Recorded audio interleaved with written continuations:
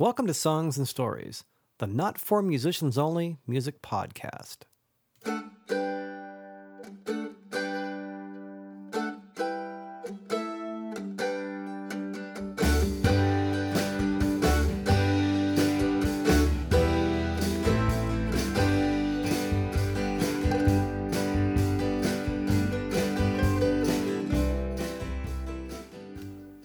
Well, alrighty. Hey there, and welcome once again to Songs and Stories. Before the month completely gets away from me, I wanted to get one of these in.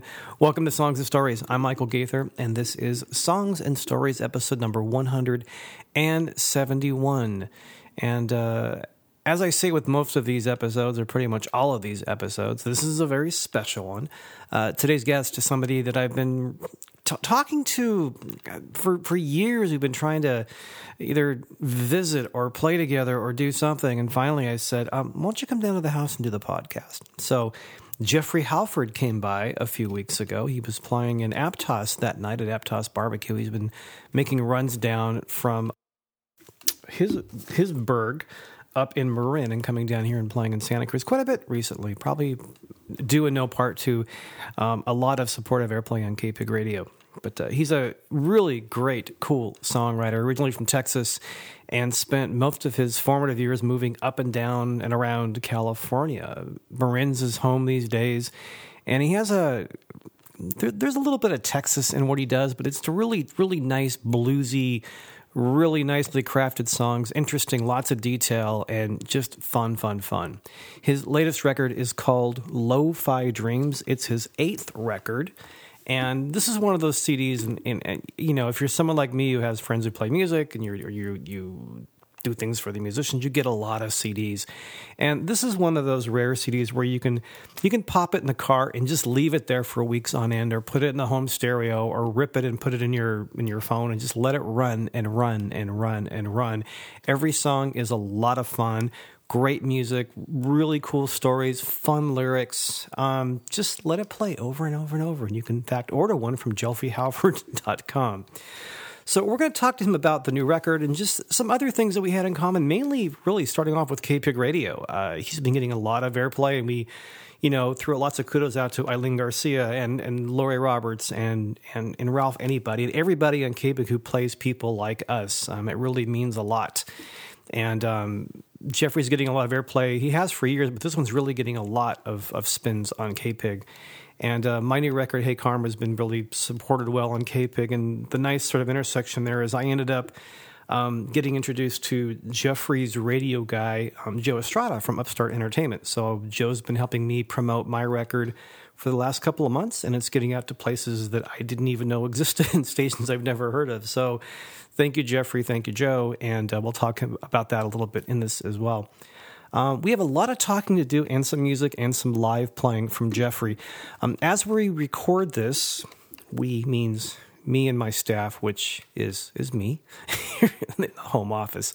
Jeffrey's actually in Holland this week. This is early fall when I'm putting this all together. He'll be going through Holland and Germany. He'll be back here in the Bay Area, I believe, on November 4th, doing a release party.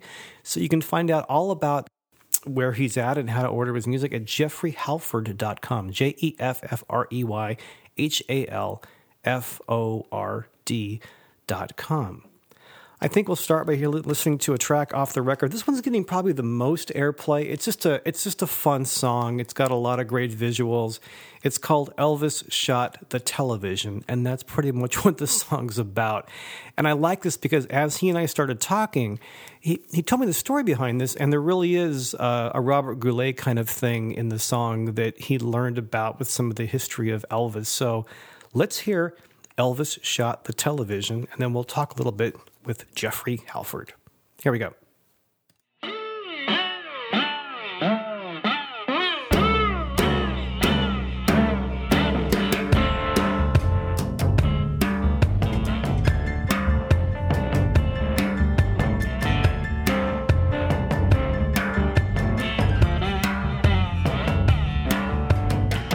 White jumpsuit and a purple lei.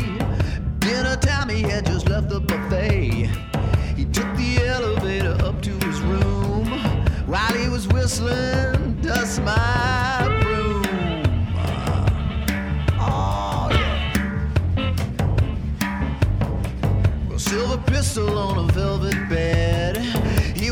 TV just to clear his head. Mr. Goulet came on the screen. That's when he emptied the magazine. And Elvis shot the television. He shot the television. He shot the RCA. Elvis shot the television. He shot the television. He shot the RCA. Man, he was loaded. The tubes exploded. He shot Robert Goulet.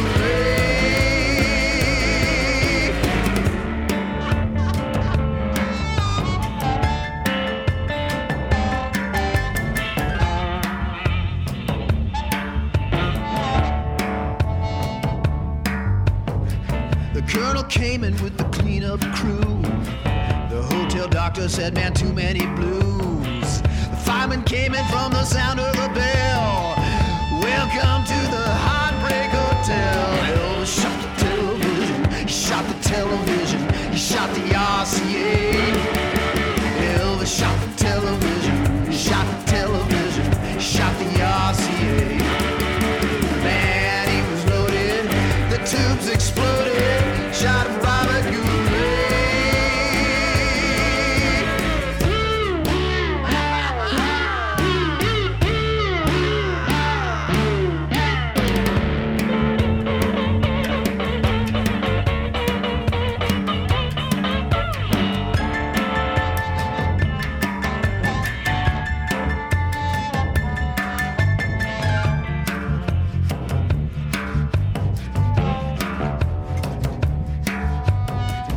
Brand new Zenith with the rabbit ears. Bobby sang, he brought those women to tears. Elvis walked in and he heard that sound. That's when he emptied another round. And Elvis shot the television. He shot the television. He shot the black and white. Elvis shot the television. He shot the television. He shot that black and white. Oh man, he was loaded. The tubes exploded. He shot Robert Goulet.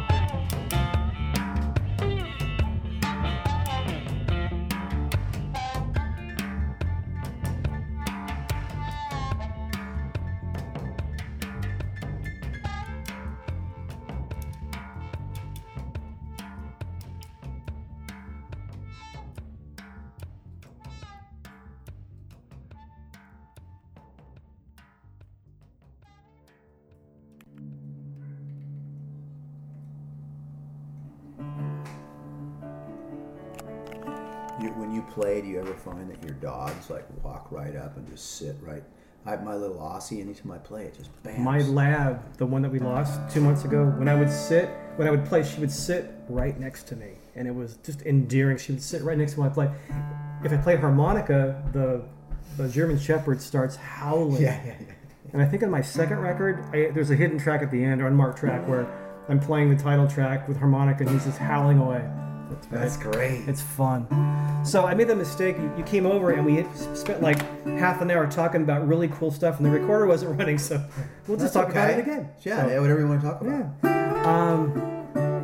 Nice to hang out finally. We've been talking about doing this for a long time. Yeah, thanks for doing it. Yeah, thanks for coming down. So let's talk about the vinyl records first, because that was we were just talking about that before I hit record. So your new record, Lo-Fi, is available on vinyl and the other formats that we're all more familiar with, but people are buying vinyl. Yes, they are. I'm trying to think.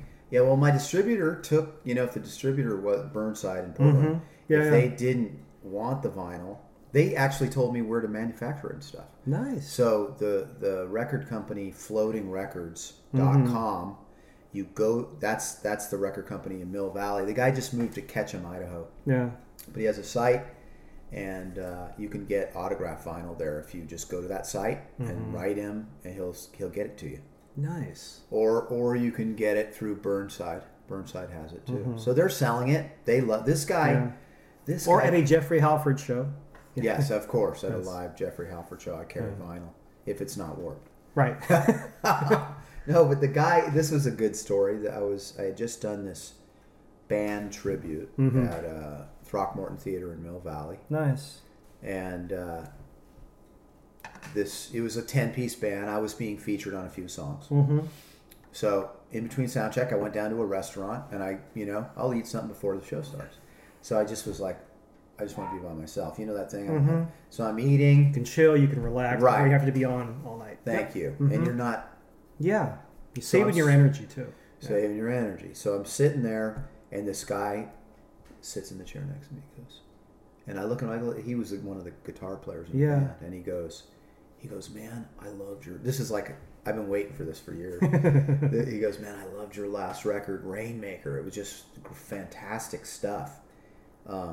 You got anything new coming out? And I said, yeah, I've been. We're always working on something. Sure. Yeah, of course. I've got. And he goes, and then he looks at me and he hears me and he goes, you know what? I want to put that out on vinyl. That's what he says to me. And I was like, what? And he's like, yeah, I got this little record company, Floating Records. And Nice. so, it was nice. But you hear, through the years, I've heard a lot of people come up to me and say a lot of BS. I'm going to do this. I'm going to start this big series.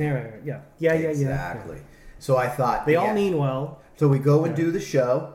Show was super cool. Nice. Austin DeLone on, that guy. He's just like this awesome keyboard guy. He was in that original band with Elvis Costello. There's a whole cool community up there that I'm not really that familiar with. Where you're right. Well, he was on that record with that first record with Elvis Costello. Austin DeLone. He was in that like Marin band that backed Elvis. Was that the Attractions that also played on? Was it Huey Lewis's first record? That's the guy. That's right. And Austin also plays piano with Bill Kirchen. So I did the show with him. It was really cool. Then when I was packing up, Don, his name is Don Zimmer, he goes to me, he goes, I'm not kidding about that vinyl, man. And I was like, I'm kind of like, I'm jaded. I'm all like, yeah, I'll believe it when I see it. Yeah. And so. Here's my card, call me. Sure, fine, whatever. I gave him my number. He calls me about a week and a half later. And then we hook up. Wow. And he kind of got on board with he got on board with my radio campaign. He's paying Joe. Nice. And he's paying. He's just doing good things, man. That's he's helping really me out cool. a lot because I've done it myself before. I've just been completely buried. Yeah, I know. And my wife's My wife's a lot happier. Yeah, I bet.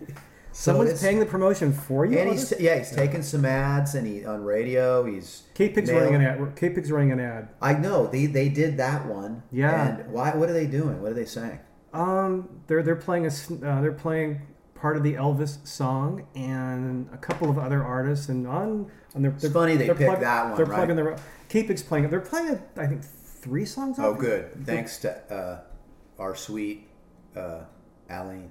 Eileen, Eileen, I always say hey. Eileen. Lori's playing you. I know other people are playing you too. I always write requests. But her real love is you. Come on, don't. Yeah, well, she's been good to me too. Love you, Eileen. No, and when I write, Lori. when I write, God, adore Lori Roberts. When where would we be without Lori Roberts and Eileen and K-Pig? I know Eileen's incredibly awesome. But when I write K-Pig, I go, can you play? And I always request something besides the Elvis song off your record because they always play it anyway. So I'll request something else. Yeah. I mean, I just that was one of those. I know this lady, and a quick background on Elvis shot the television. This story. You just look for weird little subjects to write about. Sure. And that one, I was playing a Elvis tribute show every August 14th. I think that was like close to his birthday. Right. This lady I know, I vacationed down in Laguna Beach for years, ever since I was a little tiny guy. That's why I go there. It's beautiful water. So I met this lady, and she owns a hotel, a little small like motel hotel down there. And so the first time we stayed there, we're like packing up to go to the beach, and there's all this like there's some guys making peanut butter sandwiches. There's people dressed like Elvis and all this stuff, right? Yeah. And so we ended up kind of wandering in there, and I love all that the first album he did, Okay. means a lot to me. It was like, That's All Right Mama and Good Rockin' Tonight. And it had, I think it's all guitar players, or a ton of them. That was a pinnacle record, and because it had Scotty Moore on it. Oh, okay. And his guitar playing on that it's this really, I don't know if you've heard this, or the first Sun Sessions record he did with Mystery Train and stuff, but I don't think I've heard the singles, but not like you got to check out it's called Sun Sessions record. It's the first one. It's got Mystery Train. It's got That's All Right Mama. It's got I'm Right, You're Left, She's Gone. That one. Yeah. And it's just the three of them. There's no drums, and it's got the bass, but it's guitar playing. I felt like when I heard that, I was like, oh my God, I want to play like that. Nice. Because it's just this simple kind of picky, finger picky a little bit, and so I was always into Elvis, right? Yeah. But his Sun Session stuff. So then we the next year goes by, and when we left, she said, hey, do you want to play at this little thing? And I said, hey, that would be fun. And my son can join me. My son at the time was like 5, right, 6. And so he ends up picking. So we go up there, we do some Elvis songs. And I did all the Sun Session stuff, right? Nice. Yeah. And just all the real simple, That's All Right, Mama, and all that. And it was cool. And it's campy. A lot of, like, in Laguna, you have a lot of people that... they've had a lot of face work done. Although there are a lot of artists also. A lot of artists. Interesting mix of people. Oh, yeah, because it was an artist colony early in the 60s, and it was started by a guy in San Francisco. So the woman who owned it, was a very interesting lady. She's still around today. She always had the artist community coming down there. So I met some really interesting people. I'll bet. So it keeps going on, right? So 3 years later, she calls me every year. You doing it, Jeff? And I've said, no, I'm not doing it this year. And then finally I end up doing it. Another cool thing happened. I go down there. It turns out she's really close friends with Chris Scruggs. You know him? Mm-mm. He was in BR 459. Oh. He's from the Scruggs family in Nashville. That Scruggs family. Right. Yeah. So Chris Scruggs is there. And this was the best one I ever went to, this Elvis party. So she's like, oh, this is Chris Scruggs. And I'm like, you mean from Earl Scruggs' like grandson? Yeah. And so Chris is like this young guy. And he's kind of like super pasty white. So the show starts and Chris is like, well, Chris is going to play some songs. So I kind of sat there with him and his mother is Gail something that was a famous country singer. So we do this party. Chris was badass. He knew all the Sun Session stuff, and he was like, fun. And he's 15, 20 years younger than me. Right. 15, I think about 15, and he's just, oh baby, and he was amazing. So we had this incredible jam. What a fun party. So it's great, right? Where are you going with this, Jeff? I know it's going somewhere. So you're a storyteller. There's a point to it. There will be. Story. No, my wife's like, where are you going? And you forgot your point. Leave. My song that didn't make the last record, but I couldn't get that. It was called "Are We There Yet?" And it was about this kind of situation. But I know you have a point. Go ahead. Go ahead. I want to hear that. That's a good idea for a song. It is. What the hell are you talking about? So long story short, I did it a couple years ago. My son and I, great time. There was this weird like Elvis impersonator there, and I was like, this is weird. And so he had like a karaoke thing. It wasn't one of the best years. Right. And we go out afterwards, have some beers, and it turns out he was like in a band with Elvis at some point, with all the, like right in the late 70s, 76. And then he starts going hard on telling me all about Elvis Shot the Television and why. Oh, okay. And I'm sitting there, That's where the detail in the song came from. Yeah, I'm sitting there just listening to this guy laughing after my second beer, like, thank you. The song just mentally itself. You're going, like we were talking earlier, like you have a conversation with somebody, you're thinking, this song just, where's my notepad? This song just wrote That was itself. the easiest song I ever wrote, and it was dumb. But I just thought it was really, you look for a different angle on a song. I just thought that whole Robert Goulet thing was great. Because my mom... Well, I was wondering, because my mom loved him. Yeah. I'm going to play that song before the podcast so we can actually relate to the story. But when I was listening to the song, I thought, was he just looking at a rhyming dictionary? But you actually know the detail. Like, where'd that detail come from? You had the story.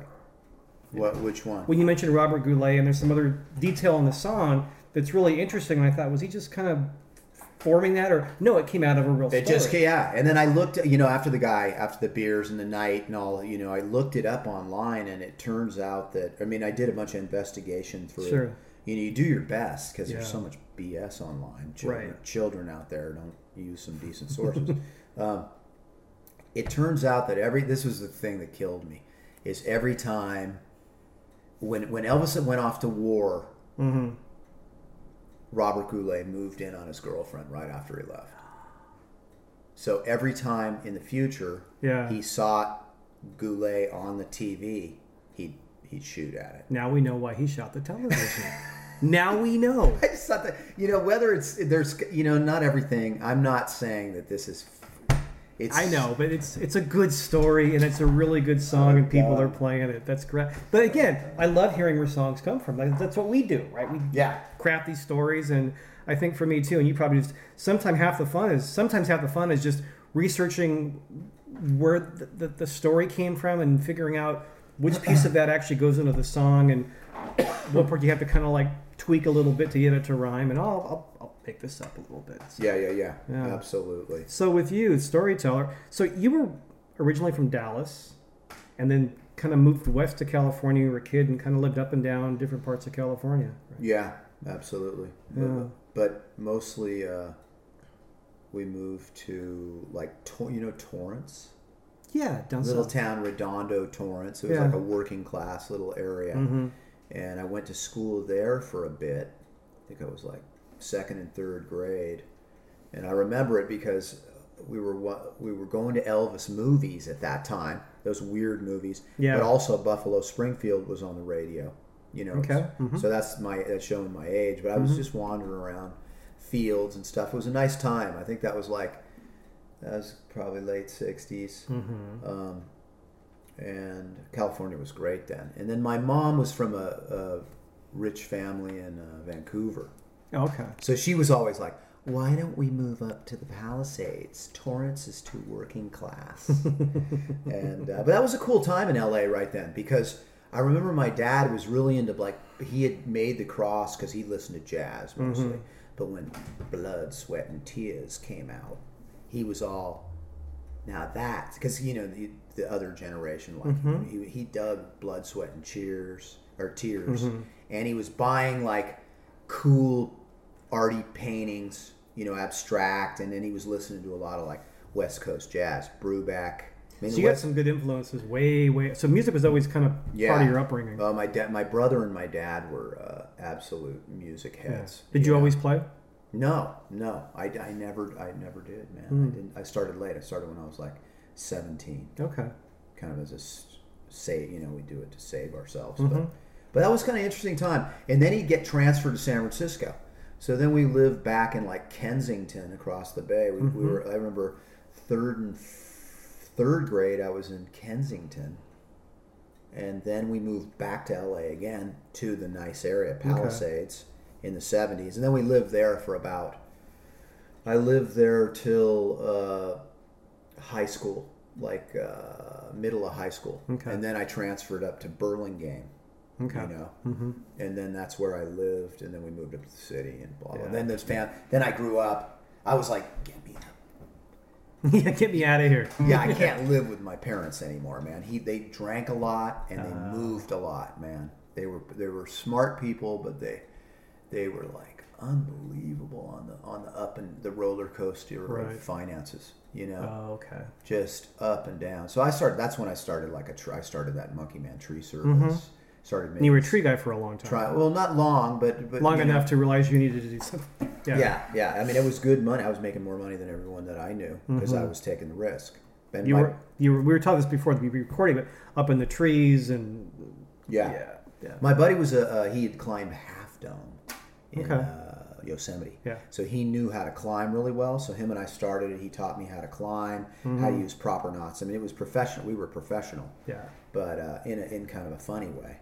But we were crazy kids. I was surfing huge waves at that time. You guys know this area, Scott Creek around here. Oh yeah. Man, I used to paddle out at Scott Creek in midwinter. Really? Taking off on huge. I was just nuts at that age. I don't think the brain had really set in. But I haven't got past the beautiful beach, but it's a nice area. So I boogie boarded there. I'm like, I'm good, you know. Yeah. Boogie boarding's good at like a beach break, but right. No, but we used to do crazy stuff, like a lot of us. Right? So the tree climbing kind of went with that. Then you realized I'm going to do something a little different. Yeah, and then at 17 I started to. I moved to Berkeley. I had a friend going to Berkeley. Okay. Moved to Berkeley, started a band. Yeah. You know, and then I was going to architecture school and playing in a band and playing on the street. Oh, okay. So when I would walk, I'd take the bus from Berkeley to my architecture school in the city, and while I was walking on the ride, I'd see these street players playing great music. These guys. So I finally joined their little band. Then I started my own little band. So I was playing on the street for about 2 years, kind of in and out of school. Yeah. You know, I'd play with them, and then I got to go to class. Yeah. But I learned a lot from them, and then we started playing like fraternity parties and co-op parties all through Berkeley, and there was a lot of good bars. And at that time, there was an incredible blues scene around there. Yeah. Really good blues, and the punk. It was a really weird exchange there. It was like wicked punk. I lived right next to Barrington Hall, and X used to play down there. Really? Then I could go down the street, and there was like some gnarly blues guy. It was a good time for music. That's back when there were a lot of places to play. Totally. Yeah, it was ridiculous. And then there was this one. You guys know that guy, Mark Hummel. He's a blues guy, right? He had a band called the Blues Survivors, but they had this guy in the band called Mississippi Johnny Waters, and he was all the Texas guys moved to Oakland to get work. So there were all those. That's what happened in Oakland. That's why there were so many good blues clubs in the '80s. And Hooker lived around here. So Hooker in the Keystone Berkeley was right there. I used to see Hooker. Muddy Waters. I saw Willie Dixon. I saw all the classics would just go through there, and then you'd see really good punk show. I mean, I kind of liked both the blues, the punk. Yeah. How can you deny that, right? No, because the energy of the punk was so good. It was such a change from that '70s stuff. Well, and I was like one of the original Ramones fans. They never really broke out here, them, you know. But it's like, you know, after the '70s and the big, you know, kind of progressive bands. Then you had this it swung over here to punk, and it was like, you know, started with the Pistols, and then over here with the Clash, and then over here with the Ramones, and then X, all that stuff. Yeah, that's what in between the blues, I was listening to Clash and all that stuff. Yeah, and then I discovered, and a lot of those punkers, I'd go over. And I still go back and say that Strummer's one of the most underrated songwriters of all time. He's so good. Yeah, ridiculous. Did you buy any of that Mescalero stuff? You know, my go-to album is Streetcore. Do you have that one? Streetcore. It's Joe. I'll put a link to it in the notes. All right, yeah. Joe Strummer and the I think it's his last record, and it's to me I call it like the best Clash record nobody's ever heard because there's some stuff that sounds like the Clash. There's some acoustic stuff. Yeah, I like. There's a duet of Redemption song with Johnny Cash. It's all over the place. It's a really great record. He was an amazing guy. Yeah. In fact, the artwork on his looks. It's the same style as Lo-Fi Dreams. It's orange with black and white ink on it. Nice. Yeah, simple. Wow. But it was an amazing time. Oh. And but what I noticed back then, and this was a big thing for me. So you know, I like the blues because I could play it. It's not a really hard thing to play. You know, when you're playing like a basic little bluesy shuffle. I wasn't great on guitar, but I could go. And the thing is all those black guys would let me go and sit in with them. If I went and saw their band, I'd say, yeah, I'm playing guitar. And I remember Sonny Lane, a famous guy. He'd be like, well, come on down with your guitar. And I had lots of guys. So I'd go down. That's how I kind of got my start. Right. And then when I was playing on the street with those guys, they were really playing a lot of cool stuff like Chuck Berry and Eddie Cochran and all that kind of stuff. And so then I turned on to that. And I liked that a little better because it was just, you know, it's just raw rock and roll. Sure. So I started playing that kind of stuff, and then we started a little group, and we started playing these parties. And I noticed when I first started playing, if I played Eddie Cochran or Chuck Berry, everybody would start dancing, and I could make a little money. I was broke, you know. This kind of goes back to our other pre-recording conversation, talking about doing a gig where you want to play your own songs, but then you play like a song people know, and everybody's paying attention. It can be a real trap, but for me, I wasn't writing at that point. Right. So when did writing come along? I was doing that kind of on my own, right? Just like, wow, I can play a tune and people are into it. We play, and I started getting asked to play all these parties. And, you know, those dumb college parties where everybody drinks and then they go crazy. Right. And then you realize later that, like, you got to write your own tune. I mean, for me, because I just realized, you know. And some people find just covering stuff, but some of us want to go off and do our own thing too. Yeah. Well, I did that for a while, and then, you know, and we started playing kind of the punk circuit and getting some gigs, and then, you know, you realize that you're really not going to go anywhere until you start writing. So what he was like my best friend in Little League. He was the lead singer in my band, and he was a hell of a good writer. His name is Peter Rudy. Okay. I produced one of his CDs recently. It's good. He's still a good writer. He puts out CDs. So he I remember him, he was young on it. We were like, you know, 23, 24, and he was like writing songs. I was writing songs, and he would look at it. He'd look at me like, hey, man, you got to make every word count. And he always hated my lyrics, right? Yeah. So, you know, you need somebody. I remember he wrote good songs. I dug his songs. So then we started getting into that. And then I'd start writing songs, and then we started doing it, you know. You start with and then I've kind of devoted my life to, you know, my musical life. It's just always been about original music, you know. Yeah. And I think about 10 years later, after writing, I started to get some recognition on that's, you know. Yeah. That's what I got recognition on, was my songwriting. Really? Not my voice, not my guitar. I mean, sure, people have said good things about that stuff, but it was always the songwriting. So then I was like, I should really focus on this. Yeah. And I put out an album called Kerosene it was like 98. And it was really big in Holland. It hit. And they still today, they're like, oh, Kerosene was so... You know, it was cool, and so I kind of went after that path, just trying to write. You know, I you know, the writing. Once I started doing it, I was reading a lot, writing a lot. Yeah. Just getting into it, and it all comes out how it is. So for years, I've written kind of in a darker way. You know, heavy and dark. And so lately, I'd say in the past, even Rainmaker was kind of heavy. I don't know. Did you ever hear that one? I did. It's been a while. You know, as the Rainmaker is just like a heavy piece. And then I had Second Chance was like a plea to the prisoners. You know, a lot of stuff like that. That's what I was feeling. Although I started lightening up. Well, yeah, this new one, Lo-Fi Dreams, is a little different than that. Yeah, you're shaking your head up and down, rolling your eyes. No, I was. Hey, man, I'm just trying to evolve. Yeah. Right. Yeah. And evolving, and then so this one, I was just done with it. I'm done with it, kind of. I'll do it, but I wanted to lighten up, man. Well, it came naturally. Yeah, this is your 8th record, so 7 records that were kind of on the dark side or a little intense, maybe. This came out in May of this year, ish.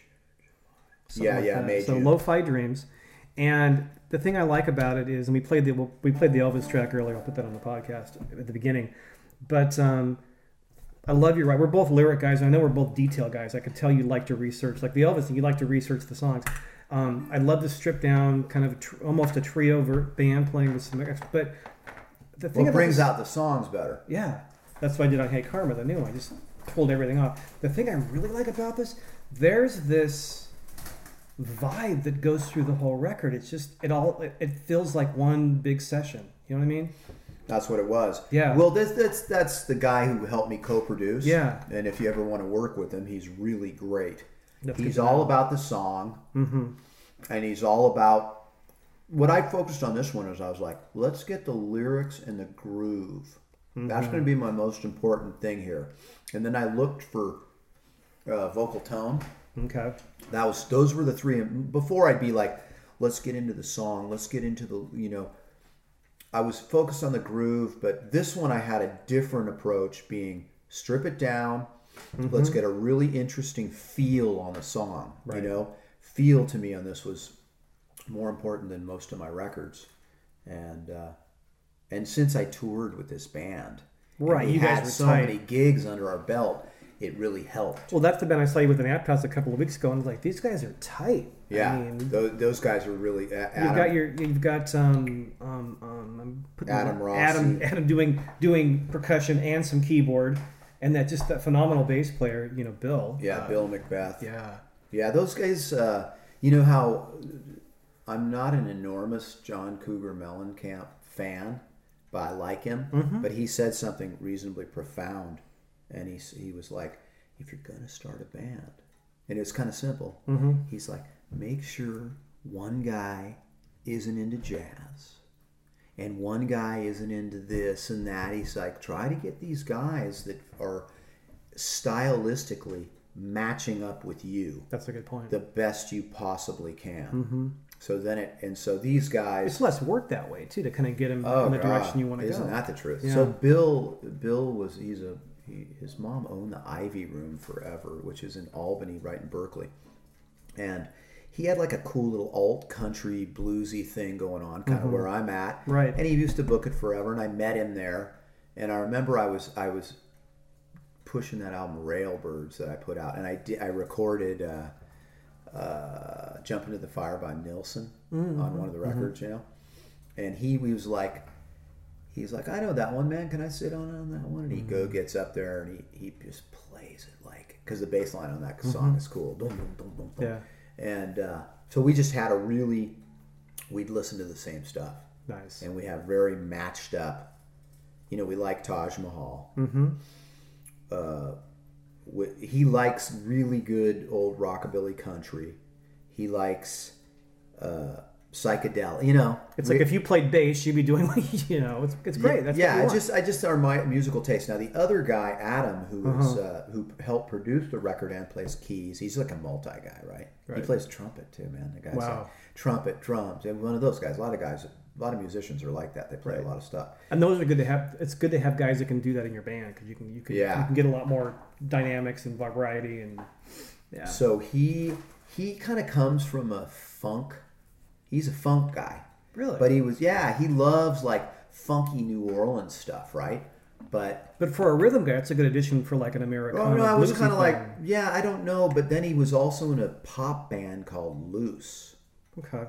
This guy Tom Luce, he's good. He had a lot of success. He was signed and all this, and so that's just like straight ahead rock and roll, like it's pop rock and roll. So but he's a team player. He just knows when he comes into a specific. He knows my style and he likes it. That's the guys you want to play with. And he just adds to it. He can. Yeah, he's ridiculous. I mean, you look hard for good members in your. I'm always still looking. I got a guy tonight. I don't have the same rhythm band. Yeah. But I'm playing with this guy, Rob Hooper, and he's from Austin. And this guy is just ridiculous. He plays this really stripped down drum, and he's super fun. So, I got some good backup guys. And they play with Danny Click, who's a guy up in Marin who's very, very, he was Jimmy LaFave's guitar player forever. Oh, wow. Oh. So they, I just played with them. We're going to play tonight at Aptos Barbecue, and it's we'll hope it. It's not going to be those guys, but it'll still be cool. But the same songs. So these songs, because they're not as dark as some of your previous. So how long do you think? Were these songs written like in the last couple of years? Does some go back? What's sort of your, besides eavesdropping on great conversations, what are some of your writing techniques? What do you do to look for? Are you like me where you just kind of look for stuff all the time? Write it down? Okay. So one song off this record that's gotten it was one of the two dumb songs. You look at songs you just write and you go, is that a throwaway? Or I don't think the songwriters are always the best at judging their material. Yeah. Just write it and shut up, right? Play it and see what the response is. Yeah. So there was a song.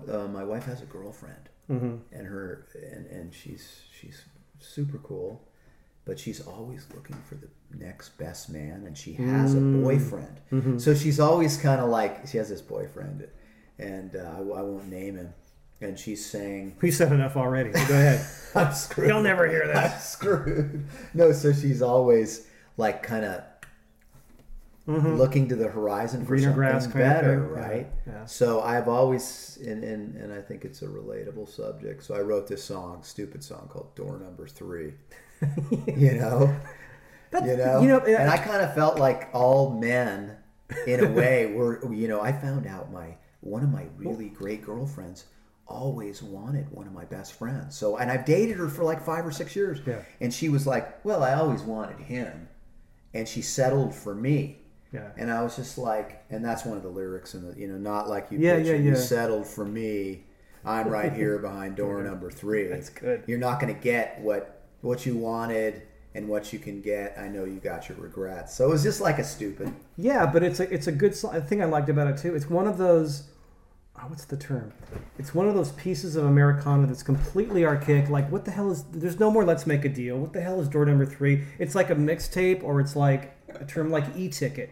Those things don't exist anymore, but you put it into a song and it's like, I don't know. You know what? They still have that door thing when you turn on TV today. They still have those stupid shows on that have the... Like in reruns? Or they... No, they're new. Oh, is it still on? Yeah, it's like that kind of thing. They reboot everything. So. All that's going. But yeah, you're right. It was. There's a lot of people who've done that. It's a good visual. I'm talking about. Yeah. I think the one that I really like, I like the whole record a lot. I've been playing it I'm repeatedly. always interested what someone would like. I think because of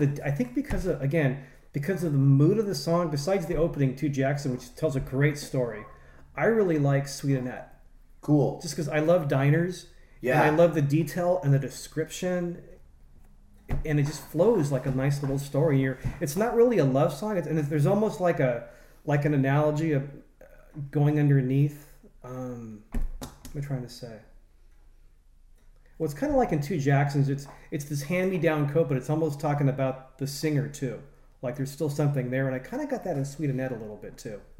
Cool. That's what I'm reading into it. Well, I think that for me, if I can achieve that type of writing where the listener, there's another level you can kind of pick somewhere, Yeah. That's why, like Dylan, when he's interviewed and asked about songs, he's just like, no, I don't know, whatever you want to think. Yeah, I don't want to. I'm not that cool. Yeah, I know. I'm an idiot and happy that you were actually listening to the song. Right. No, but anyway, people have dug that song, but I think it's got.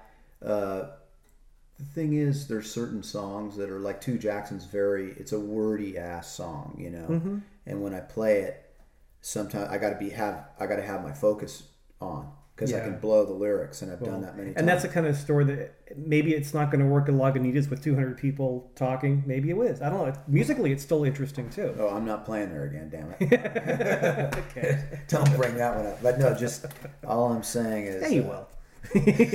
Well, I walked out with a case of beer. I know. A big giant brat and cash, and I'm like, it's really it's like going back to the old girlfriend a little bit. You know what I mean? Yeah. I know what I'll get. It's like, damn. I'll walk out at 98% happy, and I'll be all right. No, it won't even be that. I know. No. What I'm saying is, there are certain songs that you can poetically just drift on. And let the atmosphere of the music, and I love those kinds of songs. Absolutely. When you can let the imagination go. Yeah. That's important, Yeah. And that's what Sweet Annette was. But you know what's interesting about that song? You be the judge if it's interesting, but I wrote that song like 18 years ago. Really? Yeah. And I just didn't fit on a record because it wasn't. No, I couldn't get it. It just didn't. It didn't. Then we started playing it, and then Bill... the bass player, those guys hit it, and they captured the. Oh, they found a way to wrap the music. Well, it's just like this simple little 2-part vibe, right? Yeah. A to D, and then it goes to this little other thing, but it's not a complex song, but it's more of a transcendental song. So that's what it kind of floats along with some really nice description. Yeah. We did it last night, and we got that. Thing. Yeah. You know how songs have to have that thing.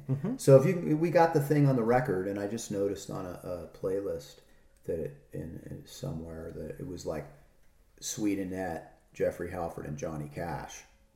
That's not bad. And I was I was like, I can see that. That'll work. But no, that song was. Yes, I'm sure you've got some songs you haven't recorded that you think are cool and they just never turn out. I kind of love that. It's like the poet. There's a great Woody Allen movie called Christina Barcelona. You see that? No, I've never. I know about it though. Brilliant. Yeah. The dad, Javier Bardem says to the dad, he's like, to the two women, he's like, women, meet my dad. This is my dad, the poet. Mm-hmm. He's an amazing poet. Well, does he have any books? He's like, the dad's like, no. And he's like, well, can I read some of your poetry? I'd love to. He's like, it's all for me. Yeah. You will never read anything. Yeah. I'm a great poet, but no one will ever know it. It was really, that bizarre kind of humor. Yeah. It was, you got to see that because it's probably different than what I told. But that old guy, he's just like, I write great poetry. I think the son had maybe seen some of it, but he's never going to show any of it to anybody. Mm-hmm. And sometimes recording, if you have a song, I've had many songs like, they're great and you've played them live and they've worked, but then you go in the studio and it ruins the song. Well, my new one I had two. I had one about, it was a funny technology song that actually got laughs when I played it live, and I recorded that. And then I did this one called Are We There Yet? And I recorded it with a couple of guys in the studio, and I listened to it back, and I'm like, it just didn't work. And I'm like, and really, because when you're doing your own record, it's like, this is what you do. It's like, I hired these guys, I paid for the recording time, I paid for the time, I paid to have it mixed, I sat there, but it's just not there, so I threw them out. I'm gonna the next record, it's just like they're not ready. They didn't work. And then I've got on the new one, I've got this song that about the time that I met Red Skelton, Dating Myself, and it's one of my oldest songs. And it sat around. That sounds cool. And I stopped playing it. And one day I was playing it, and my wife goes, "Why don't you play it anymore?" I go, "I think it's kind of obscure." And so I played it at a gig, and we were like, "You met Red Skelton?" So I'm like, "Okay, I got to record this." So I put it on the new record. So you never know. You never know. You have stuff laying around, and some stuff you think is great, and you record it, and you go, "Nah, not this time." And that's why it's good to have like this cat, Adam Rossi, that I worked with. Yeah, he's great to bank stuff off of because I'm always self-doubting on certain stuff, and he helped me phrasing, and instead of singing high, I'd sing low. I was going to mention that too. The thing I like about this record too is because like I've worked really hard on enunciation because my stuff is so lyrical. I love help, man. I love your phrasing because I have a couple of other new records from friends of mine, and I've listened to them, and I just, especially when I know somebody, I feel bad if I don't like the way they sang a line or the way they pronounced a word, but your stuff, it's really clear. I'm not describing it. The timing and the phrasing, or like if a word goes out past the end of the line, but you finish it and it doesn't affect the timing. He was a huge it's help really, on that. It's like the songs. You don't miss anything when you're listening to them because of the way you phrased it when you sing it. Nice. That's what I mean. Yeah. I picked that out right away. I'm like, I love the mood and I love the phrasing, and the songs are good. Yeah. Cool. Thank you very much. Yeah. But again, I listened back, like I did a record with Bruce Capon, who's an amazing, he's known as one of the best steel players and ever, and he's produced a lot of great people. So he's produced a few of my records, and they're good. Mm-hmm. But I don't think, in retrospect, the way that the vocals were produced. Yeah. I listen, and everything else is great. Yeah. Have you gone back and redone some of those songs in different records, or you thought about it? I try not to do that, but. Yeah. But that's everything, though. Getting the right tones and getting the right phrasing. So yeah, I did a holiday EP a couple of years ago, and I had 3 songs on my first record that I really didn't. I mean, it was my first record, my first time out trying this, and I didn't like my phrasing, and it didn't sound like me anymore the way it was played. So on this holiday EP, I played at the Barn. Our friend Eric, Eric, the Barn, Gilroy, and Are you playing there coming up? No, I used to play their holiday show. Oh yeah. Love Eric. But I've done one of my favorite people, and they did a fundraiser a couple of Julys ago, and so I did these songs solo, and I got the recording, and I'm like, I just want to get these out there. So I have 3 holiday songs and then 3 live songs that I just kind of shoved on there. So I got to kind of re-release them the way I like to play them, which was nice. And it wasn't like important. And it wasn't like going back into a studio and redoing everything with all. It was just 3 MP3s, plopped them on, mastered it. Well, I have a best. This guy committed, the Floating Records guy committed to a best of, which was part of me doing this. I was like, well, if you do it, will you do a best of? And he was like, oh, of course I will. Yes. After we do this, right? So, but I'm listening. God, you listen back to the old stuff. It's hard. It's hard sometimes. I know it's hard. You know what's weird? I like it, but I'm just saying that It's not easy. That's if you sit there and consult the artist all the time. That's why there were record guys that said it's great. Well, put it out. For me too, being this sort of, we can all be sort of these self-obsessed pain in the ass artists. Going back to my older stuff, I'm like, I don't like how it sounds, but these songs got airplay. People still play them. It got me out there, and people heard who I was, and they started they're okay. Well, to get somebody that you really respect their opinion, yeah, and that's what I do. I get like 3 people, and I say which, for the best of compilation, I'll say, what do you think, and then and then if I don't like the vocal, I might freaking redo it. You know, if something's bugging me, I'm fixing it. But I'd love, songs evolve. They do. They do. All right, like my Highway 17 song, which is my local quote unquote. He gets a lot of play on K-Pig, and we love K-Pig, and K-Pig's wonderful. I added some new verses to it, so now when I play it, I go, "Here's the new." I had more to talk about, so awesome. It's like it got some. It's fun. It's fun. Yeah. No, you know what? I read something by Neil Young, and he was saying you can never go back to a song. I read that, and I was like, bullshit. Yeah. If it works, it works. But he's such a incredibly creative soul. He's so prolific.